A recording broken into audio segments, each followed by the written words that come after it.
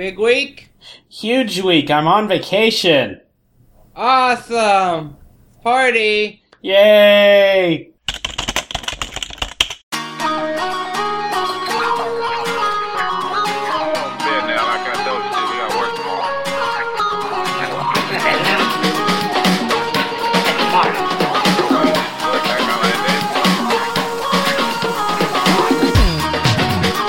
This is Control Structure episode 38, 3 Times the Power, for August 6, 2013, with hosts Christopher Thompson and Andrew Bailey. And now, would you like more cores with that?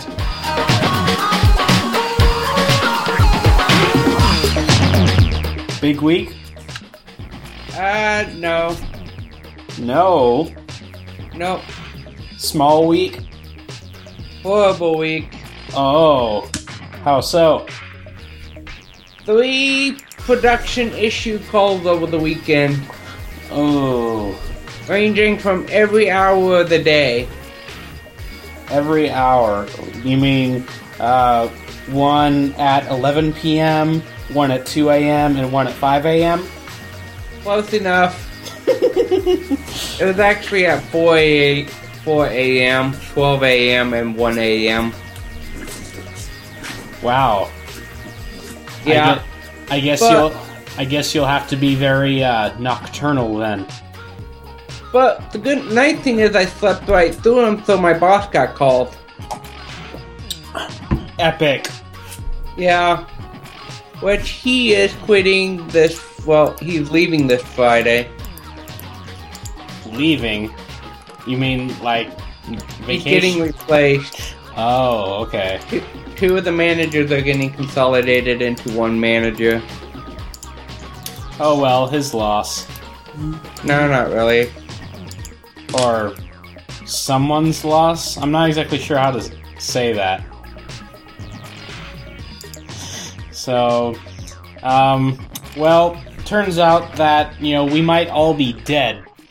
Because, apparently the sun's magnetic field is about to shift again. Again? Yes, it happened, a long time ago, and it had, terrible devastation. Everywhere. You mean, stuff like, Obama getting elected into office, gas prices on the rise? No, I was thinking about, more global catastrophe things. I'd say that's about the globalist catastrophe you can get. But I'm all ready for a Fallout simulator in real life, honestly. Well, at least we would have a boost in our science skills. So, but anyways, that's just to sensationalize things a little bit. In reality, the sun sort of goes through a period about once every 11 years, and its period is coming up here in 3 or 4 months when it just totally flips. It goes bipolar or something. And how long will this mood change last? Not sure. But yeah, it should be over pretty quickly. And if it's not? Oh, and if it's not, enjoy a lot of cosmic rays. So, yeah. And that's just because we don't have any science shows on this podcast. It's still very newsworthy. Yep. So, let's see, with all this solar storms going on, think you might need a good place to hide. So, think of good places to hide. Bomb shelters.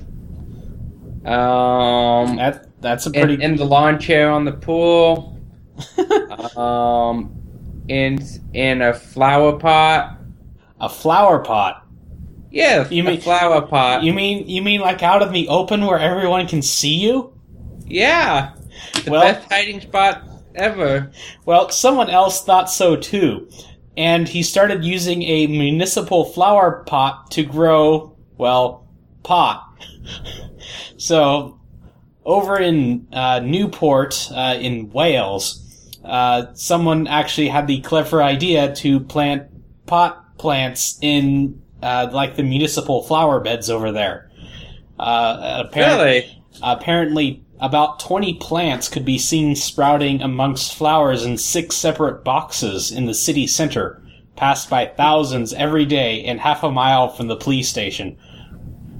Huh. Well, obviously somebody found it. Yep. See, some guy commented, "It's actually a rather beautiful plant and stood out wonderfully." That before or after he tasted it? I gotta wonder about that. You know, that kind of makes me wonder, what happens if you just, I don't know, sprinkled it all over the place just for the heck of it? Other people's lawns, government's lawns. Hey, the White House. Well, I'm not exactly sure if that would be a terrorist activity. Well, let's do it and find out, and then we'll just wait till they burn it. Yeah, someone would probably twist it into that. Yeah. It's a shame people just take them all, is one of the comments. So, how about some Kickstarter? Well, Canada. Canada? You mean Yeah.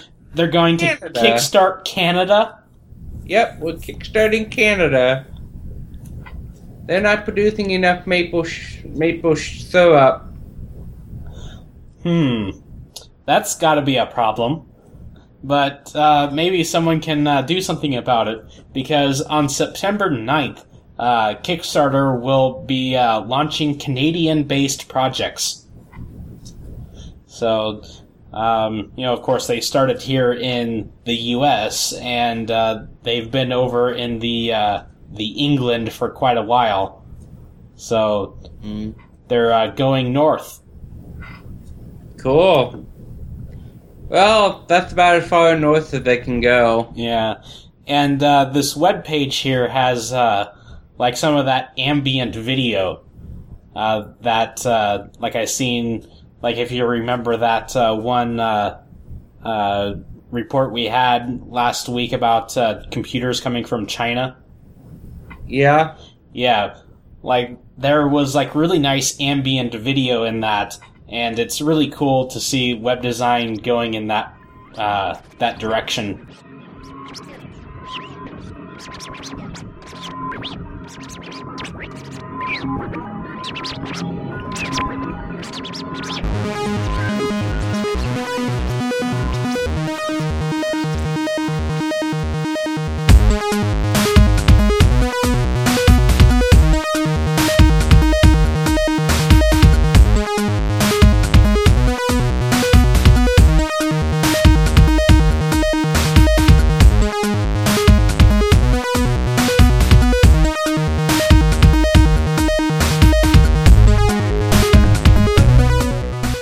Unfortunately, we don't have any LOL Apple or Raspberry news this week, but we do have some QuakeCon news.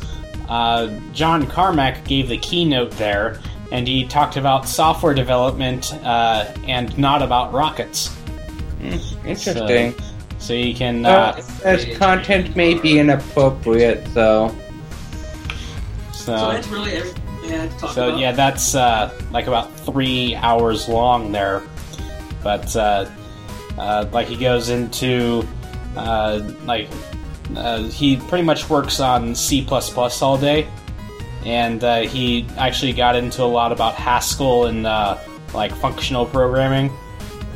So and like he was talking about how broken the asset tools for all the various id game engines are, and about how they're breaking it like every week or so.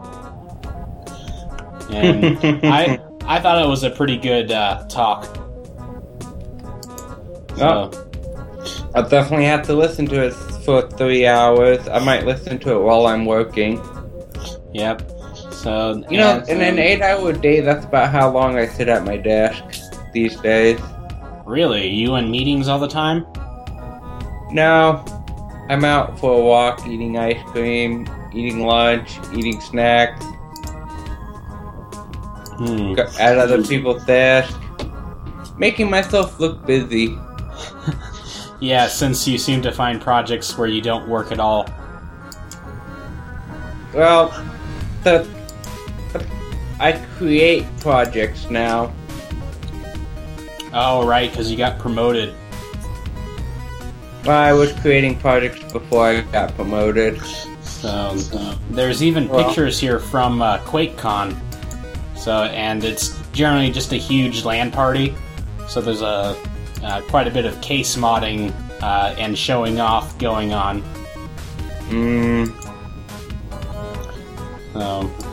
Cool. Well, have you heard about Firefox 23? I have heard about Firefox 23, and I'm using it right now. So the big thing is, well, aside from the logo change, apparently they've dropped support for the blink tag. So they've also implemented support for the range input type. So, apparently that'll just, create a slider on the page. Nice. So you might not have to use jQuery UI for that.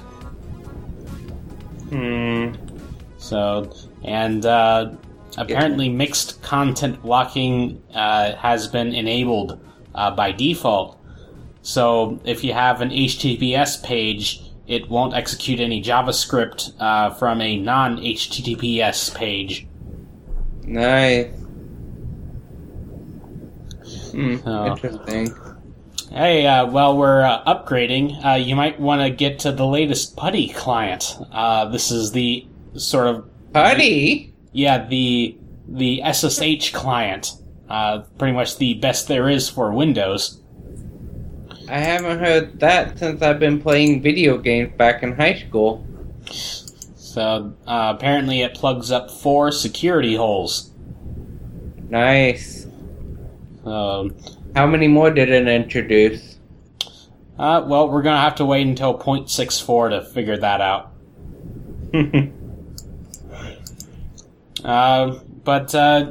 So while you're logging into your Linux box, you might want to use USB 3.1, the specification of which was just released, enabling 10 gigabit per second connections. So this is, rather blazing fast. So 10 gigabits, that's over 1 gigabyte per second. That's not bad. It's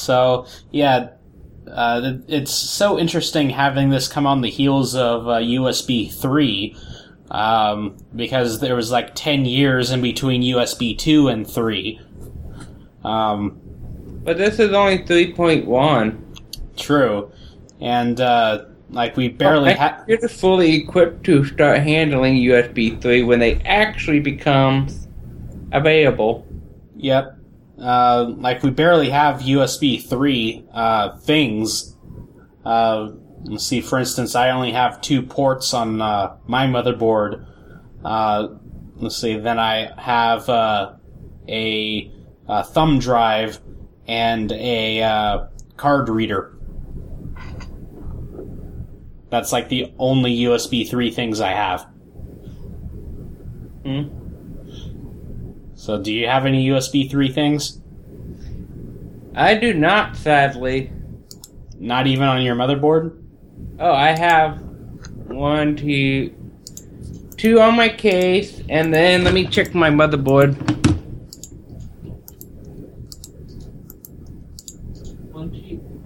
2 external ones, and then about, I think, 1 or 2 internals. But I also have a very, very other interesting port. It's USB 2.0, with 3 times the power. Oh, you mean, like to charge things? Yep. Ah. Yeah, I have a few of those. It's really, really interesting. Let's see, Actually, all my USB 2.0 ports are 3 times the power. let's see Might that. be why my webcam's not working. See, that kind of reminds me that, my folding solar cells should be here pretty soon. In the next month. Nice. Yeah, I kickstarted that, a few months ago. So, now that you have USB 3 and, 3.1, maybe you can use it on your mainframes, because you might be able to afford one. IBM has just decided to start licensing its Power CPU architecture to third parties. So, have you ever looked into ARM? No. Okay. Actually, yes. So there's like a billion of these ARM CPUs everywhere, and they're mostly used in cell phones and tablets. And like a variety of companies actually produce them, but they're actually licensed out from a central company called ARM Holdings. So, IBM hopes to do this with their own power architecture. So, hopefully it will, do well for them, increase market share, and, increase the vitality of their hardware and software ecosystems. Interesting. So, and the consortium includes Google, NVIDIA, Mellanox Technologies, I haven't heard of them, and Tyan, a motherboard maker. Well, that'll be interesting to see what happens. Yep. So, do you know about names? I do know about names. Well, maybe let me be a little bit more specific about this. Do you have any assumptions about names? That they should be... Are we talking programming sense? No, like names of people. Yeah, they're just a title. Yeah. Given to you at birth. Well, not necessarily. Yeah. Names do change. Not that often. So, apparently we have a few assumptions about names, including the fact that they are both sensitive, case sensitive, and case insensitive. Huh? Yeah, that's what got me. Apparently, there's this list of 40 things. So, apparently, assumptions like people have exactly one canonical full name. And they have what does that mean? This is the one name that people would prefer to go by. Their actual official name, rather.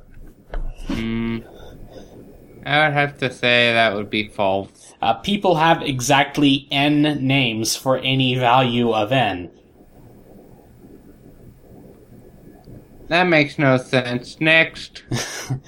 Let's see. Of course, pretty sure that we don't have this. People's names are globally unique. If you think that, you know how many Chris Thompsons and Christopher Thompsons work in my building? I thought you said you work with a bunch of Indians. Indians make up my team, which is also, I want to point out, almost every single Indian has Kumar in their name. Okay, sort of how every Mexican girl has Maria somewhere in their name? Pretty much, yeah. Well, then again, I'm just talking about Indian boys that have Kumar in it. Let's see. My system will never have to deal with names from China, or Japan, or Korea, or Ireland, and like a whole bunch of other places. Officially Firefox 23. What are you talking about? Oh, I upgraded my Firefox. Awesome. So, yeah, this article is rather interesting and enlightening.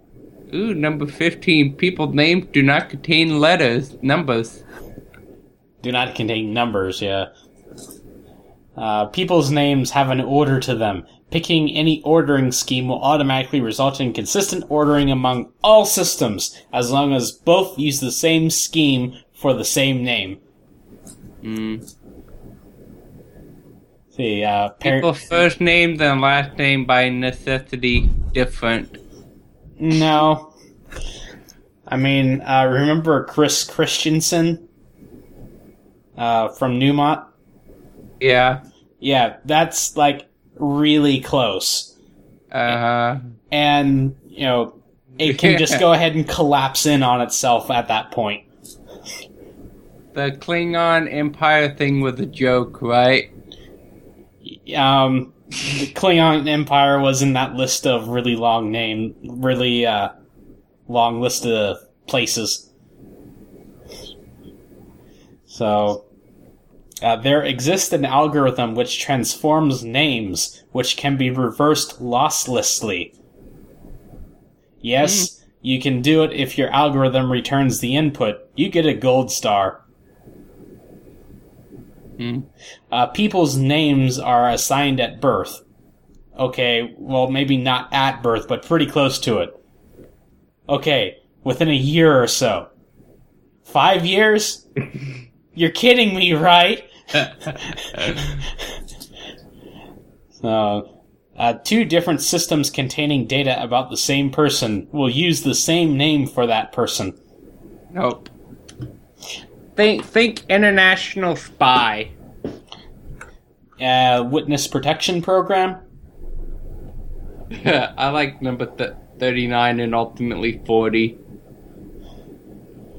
The fact that people have names, that's apparently a dangerous assumption. Yeah. So, and then, yeah, there's things like my parents call me Andy. And I really don't go by that name. Hi, Mom. Check that off the list. Well, that was certainly an interesting one. Yep. You know what's not interesting? Software patents. So... exactly, an old topic that shouldn't be around anymore. Alright, moving on. Well, apparently economists hate software patents as well. And they recognize the fact that patent defense costs companies a whole lot of money, and the very fact that, you know, there might be patent troll around to disrupt the development of a product is enough to persuade them to go elsewhere. And economists, you know, have recognized this fact. You know, hopefully they can work to change it. That's good. So we're not alone anymore. Exactly. Well, moving on. Just nice to know we got another ally. Have you heard about Infosys? I have. Have you? I've actually come across them. In fact, at my old job, when they were bought out by Aetna, apparently Aetna's go-to, they actually contracted with Infosys to provide them with all their staffing needs. So, yeah, I was, looking through the resumes and interviewing a few Indians there before I left. But apparently that's rather endemic to that company because they have been accused of discriminating against, quote, stupid Americans. So going into a little bit details, we've sort of heard about the H-1B visas. Apparently there's B-1 visas as well, and they're a little bit different. And there's also L-1. So, and apparently these visas come with a few restrictions on, what the person can do in America. And apparently Infosys was using B-1 visa holders in, telling them to do improper things, things that an H-1B visa would be required for. And among other things, for instance, they post a job opening, and they've been accused of deliberately, manipulating resumes. For instance, this one person here said that they were a virtual machine administrator, and the resume that the company got on the other side said that this person had no experience whatsoever doing that. Interesting. So, yeah, this will be interesting to see where this goes. Yep. Another Infosys employee wrote, "Americans cost money." Or dollar sign. Yep. And apparently they're seeking class action status for, quote, thousands, unquote, of Americans not of South Asian descent who were denied jobs at Infosys since January 1st, 2009. The lawsuit also demands orders compelling Infosys to adopt non-discriminatory hiring methods and financial damages for her and fellow class members. Nice. So, yep. So, ever wonder what the future of programming would be like? From the 60s? Sure, why not? Wait, that's today. So, Brett Victor has given a talk about the future of programming from the perspective of the 1960s. And he brings up a few valid things, a few interesting things, that if you look over the intervening time, really have only really happened now. And, tries to make points that back then, people really didn't know what to do with computers and what they were capable of. So it was a, fertile ground for ideas. And that now we sort of, settled into a rut and, it's hard to get out of. And, he mentions things like, like thread locking, like how you would lock a variable in a multi-threaded environment to, change values. And, apparently back in the 60s they came up with something called the actor model and a few other things that would promote multi-threaded programming. And, he mentioned something like if we're still using, threads and locks in, 40 years from now, we might as well, pack up our bags and go home because we failed. Well, it's been 50 years. So, and, he mentions about, it's like, yeah, there's this one company called Intel, this one startup called Intel that, made this really, great, microprocessor called the 4004, it's like it would be a shame if they really got a stranglehold on the market. So, and apparently even back in the 60s, they realized that, pretty much the best way to increase performance and to scale upwards was to add more cores to a system. So, yep, that is true. I can't wait till we have 1,000 cores. Yeah, that would be rather interesting to do. And it's still not enough to play a video game. Well, unless they massively change the underlying hardware architecture. So, well, you got as little as it gets. We do have that. I say that is a pretty significant hardware change. Let's see. We don't need to wait until we have 1,000 cores because there's already 1,000 cores on my graphics card. Really? I'm pretty sure of it. So. Anyway, Matthew Butterick goes on an epic rant about how typography on the web is all messed up, and also says that advertising is destroying the web. And he looks at several websites from like 15 years ago, and then takes a look at websites today, and he looks. Actually takes an example of McDonald's and Apple about how they're sort of pushing the same ideas. In fact, making you fall in love with a product in order to buy it. And then he goes on and it's like, okay, we'll only figure out other examples of good design on the web.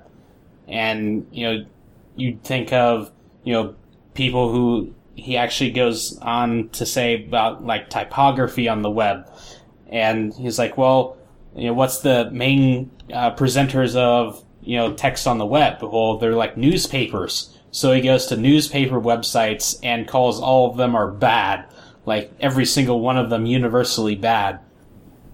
And I guess he doesn't really like the information density presented on newspaper websites that much.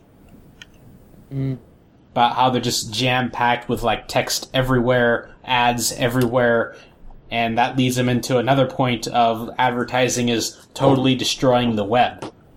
I don't think advertisement's destroying the web. Me neither. I mean, it's just like saying commercials destroying TV. It's not really, but It's a little bit odd when you sit down for a half-hour show and it's 15 minutes of ads. Yeah. Though I find most half-hour shows are 10 minutes ad, 20 minutes TV. So the rates have gotten a little bit better.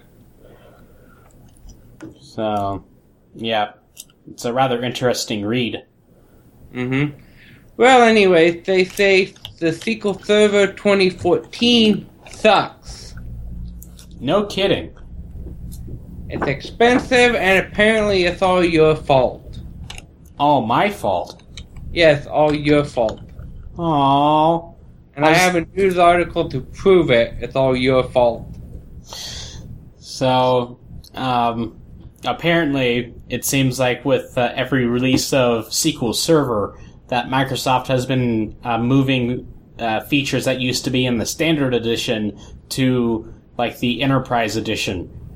For instance, if you want to use more than $500 worth of memory in your server, you have to step up to the Enterprise Edition. Really? The Standard Edition license costs about $2,000 per CPU core, and it can only access 64 gigs of memory. So, bump up to the Enterprise Edition, which costs $7,000 per CPU core. Interesting. Quick glance. You can no longer do database snapshot, online indexing and parallel indexing. Wouldn't you like to use more than one core with that? Yeah, you would need more than one core anyways. That one actually makes sense to move. Auditing. Guess only enterprises need compliance. Yep. Any non-deprecated high availability features. Such as always on, database mirroring, and that's marked for death. Availability, always on availability, has replaced database mirroring. Just so you know, my company's actually switching over quite a bit of stuff from mirroring to always on. and it's real time also, so very, very nice. Well, it's a good thing that I like Postgres. Ugh, I'm just kidding. I worked with it on my lazy project. Yep, it's not that bad. No. It's from what I hear, it's a hell of a lot better than MySQL. I was going to ask, how is MySQL doing? Haven't heard about them for quite a long time. Mostly because they died. Because if you recall, they got bought out by Sun, and then Sun in turn got bought out by Oracle.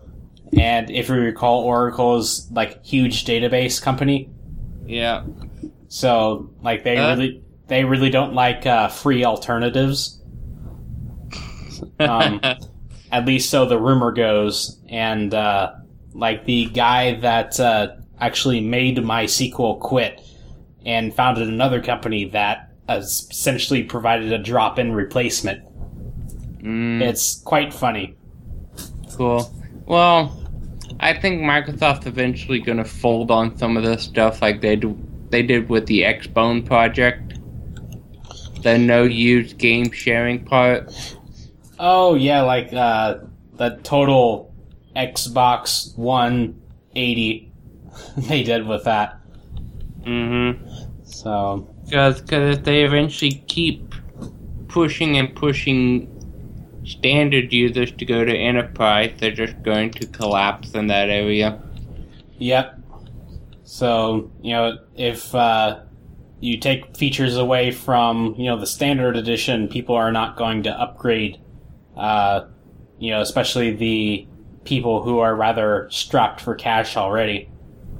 Correct. So yeah, if apparently this Matthew Butterick guy, if we step back with the typography stuff, seems like he has an epic book about typography. So he goes through. I guess he seems legit. Yeah, I mean totally, because he has like a lot of pages on like what text is and like features of text. So. Well, this is the internet. We like to screw with stuff. Yep. Screw with stuff. Like, what if you want to test getting a particular response code? So apparently someone set up an HTTP response code as a service. Interesting. So, it's a very easy format. You just go to this URL / the status, and it will return that status as that HTTP status. So you can try this, if you want to test out like a SOAP call or AJAX call or whatever. Interesting. Hey, look, I'm a teapot. Forbidden. Huh. You're a teapot? Yes, 418. What does that error message mean?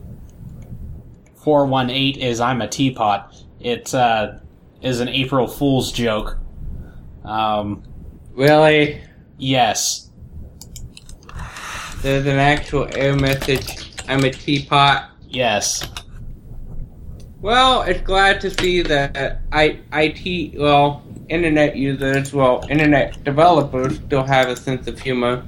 Yes, that's the Hypertext Coffee Pot Control Protocol. They need a ZergRush in here somewhere. No, you'd actually have to Google ZergRush to get that. Release the Kraken. I'm not sure if Google has an Easter egg for that. But, hey, have you heard about, like, home automation and, like, smart homes, where, like, you can turn on, like, a light switch or, like, turn on a stove from your car when you're driving home? Oh, wow, that Easter egg's still there? No! Go away! I'm sorry, I was just Googling Zergrush. Yeah, sure. So have you heard about smart houses? Yes, I have. How you can do everything from your phone. Yep. Apparently, a lot of these products don't take security seriously or really have security at all. So, this journalist, he was searching around and he stumbled across, just even by, searching around Google, found home automation control panels just open and exposed on the web. And, with absolutely no security or passwords or anything. Or, even default passwords. And, he traced, connected one of these control panels to an actual guy with a phone number.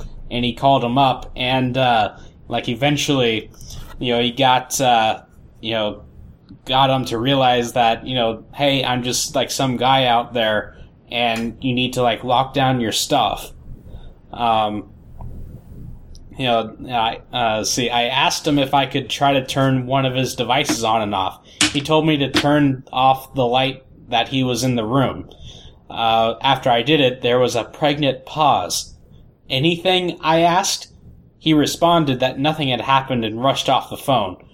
The next day, the system was locked down, accessible only by username and password. That's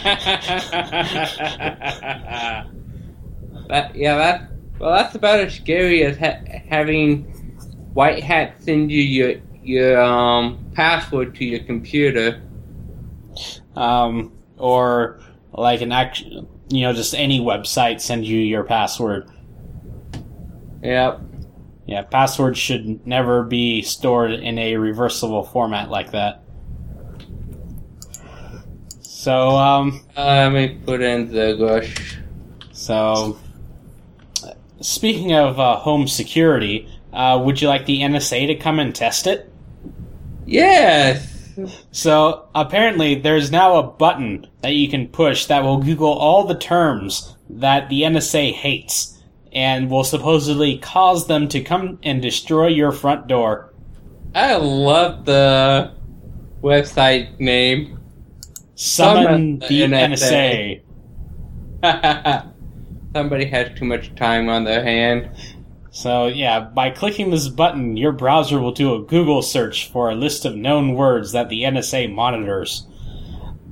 These searches will summon the police and FBI to your house, because just like everyone living in America today, all of your digital transactions are being monitored. So, this button will search for rootkit, PLO, chemical weapon, disaster medical assistance team, malware, service disruption, conventional weapon, Taliban, suicide attack, and Tamil tigers. Camo tigers? Tamil tigers. Oh. So I actually pressed this button at work. Cool. So maybe after I get back from vacation, something exciting will have happened. So of course if they do that, then someone's going to have to answer for disrupting job creation. Mm-hmm. Since they essentially disrupted a few businesses going in there. That's good. So you know what's good about the NSA? Attention? What's that? Wikipedia is switching over to HTTPS. You mean the secured HTTPS? Apparently, totally the secured HTTPS. By default, starting from August 21st, it will be turned on for all logged-in users. Of course, I've been using the HTTPS Everywhere plugin on Firefox, and apparently it's also available for Chrome. That essentially has a list of websites that are known to be HTTPS, and whenever you go there, it will automatically direct you to the secured one. Nice. And there you go.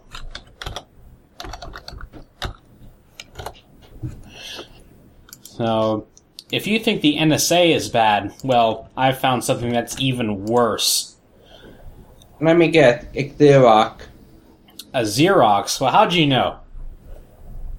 I've had quite a bit of dealings with the printers at office. So, apparently Xerox machines corrupt scanned documents. It seems this problem is due to the lossy compression used called JBIG2. It works by, dividing up the image and looking for similar-looking parts of the image and replaces them. So, the storage cost is lower. But so kind of like JPEG? Not really. It operates more like ZIP does, in that it looks for similar regions and replicates it. Okay. Whereas JPEG works on a whole bunch of frequencies and divides them up and encodes everything separately. So this guy was looking at it was actually like blueprints and layouts of an office, and he has a Xerox Work Center 7556, and also a Work Center 7535, and he scans in a few things and notices that this small number changes ever so slightly. Like for instance, turns out that 21.11 turns to 14.13.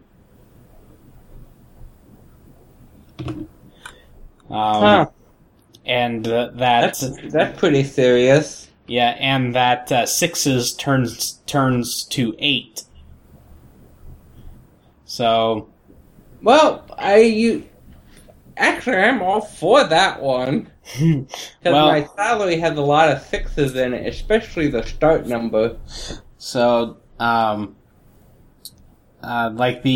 problem is, what if this, scanned or copied, say, a medical prescriptions or something, suddenly you're getting 80 milligrams of something instead of 60. Yeah. That's a big problem. Yes, that is.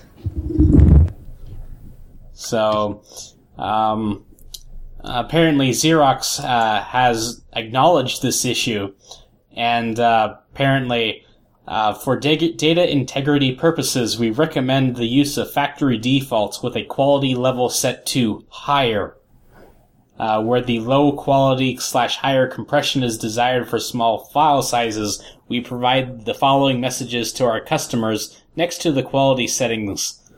The normal quality produces small sizes by using compression techniques. The quality is generally acceptable. However, text quality degradation and character substitution issues may occur. At least that's good that they put a warning. Yeah. So, it's kind of bad that they even have this option at all. A copier is supposed to copy things. It's not supposed to change them.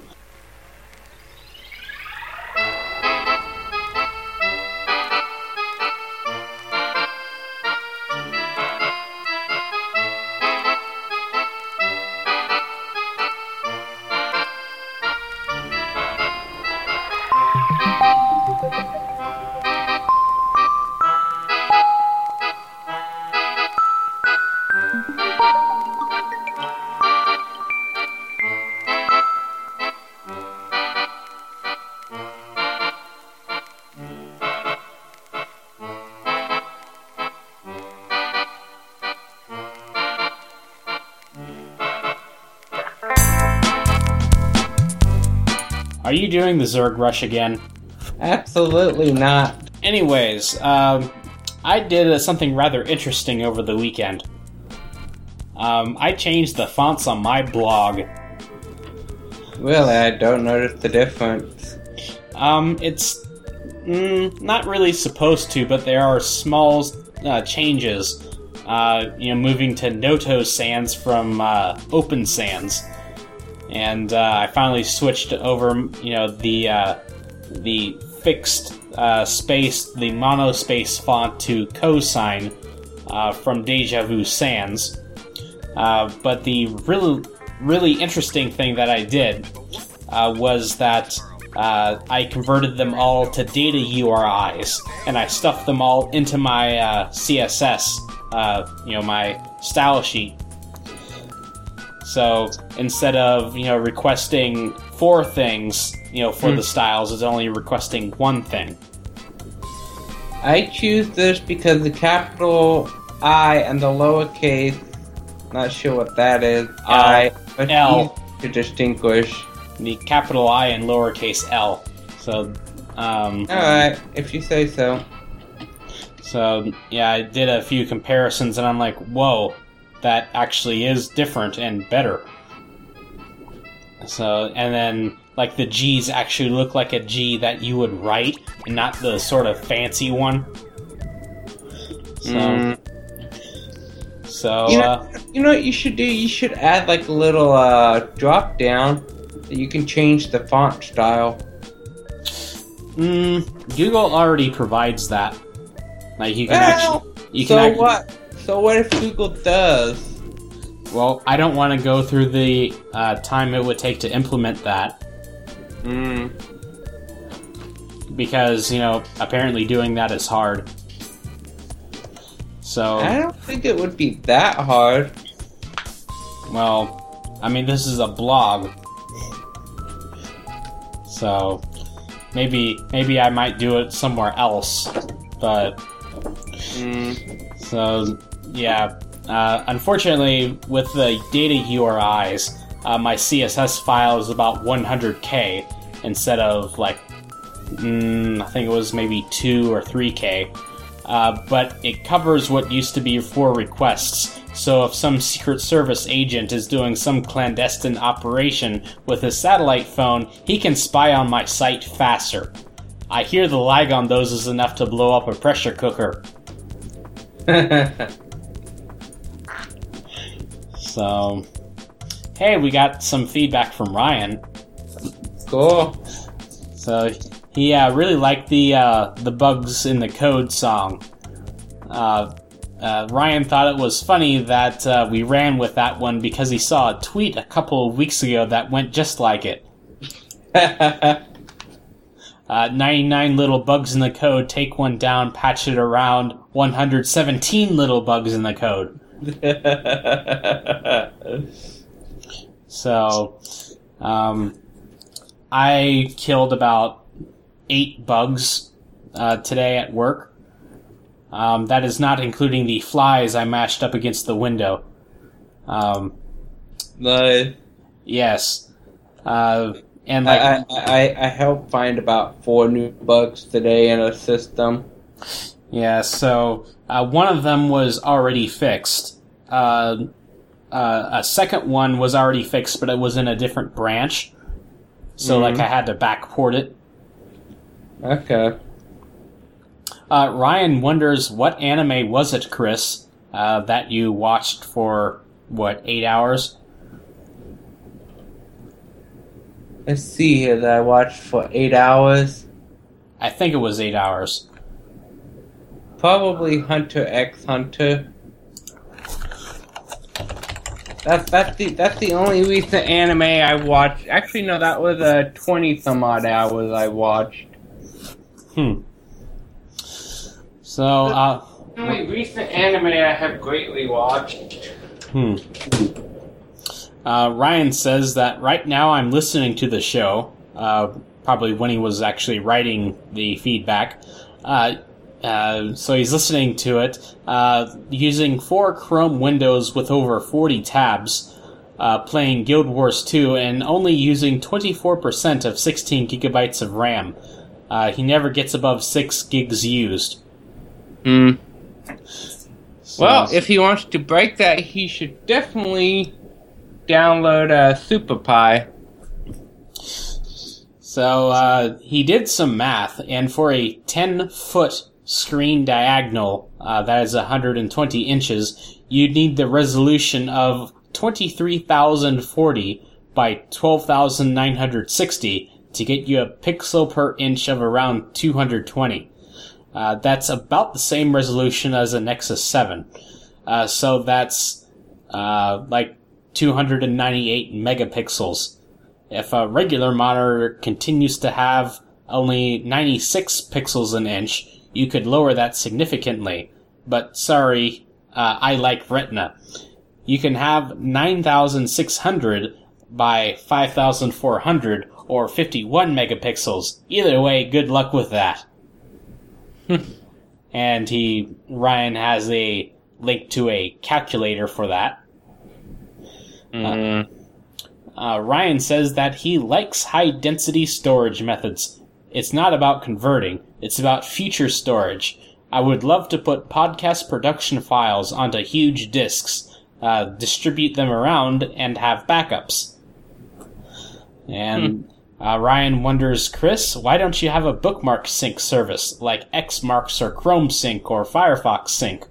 I used to have Firefox Sync, but that bit me when I accidentally copied over all my classified links. Classified links? Not work appropriate. Your NSFW links. Yes, let's go with that. Okay. So, and apparently Ryan is the only one who listens because he's the only one who said so. So go ahead and use the contact function on the Nexus.tv. And don't forget that today is International Backup Awareness Day. As every day is International Backup Awareness Day, so back up your stuff. And I'll have plenty of time to do that since I'm on vacation and have hardly anything else to do. I would say play a video game. Except this week is a pinball tournament. It's going on... yeah. Yeah. I wish you the best of luck. And yeah. I'm going to laugh if you turn out to be world champ. Me too. So this is the Professional and Amateur Pinball Association, as they're having their 16th World Pinball Championship this coming weekend. So, and that's going on like 5 miles away. So, how many quarters do you have? I think I have over $20 worth. But, That's it? yeah, but, you can always get quarters from somewhere. I would hope so. Well, let's just hope it's not a black market for quarters there. Yeah. I got $20 quarters selling for $40. Yeah. I don't think that would fly too well. Of course it wouldn't fly too well. Do you know how much those quarters weigh? Well, in that case, it would probably cost $40 the value of the quarters plus the fuel to get them there. Yep. And, like, labor costs and taxes and all of that. Once you factor in all of that, it's worthless, really. True. Well, I have in my hand one of the old $20 bills from '93. And in my drawer, I have an old $10 bill. And somewhere, I have a few $2 bills. You know, you can go to the bank and get $2 bills. I know. They're fun. Could you give them to some of the younger generation? And they think it's counterfeit money. Yep. So, I mean... Which is hilarious. Yeah, there's... I'm pretty sure that you can make a metaphor, as common as a $2 bill.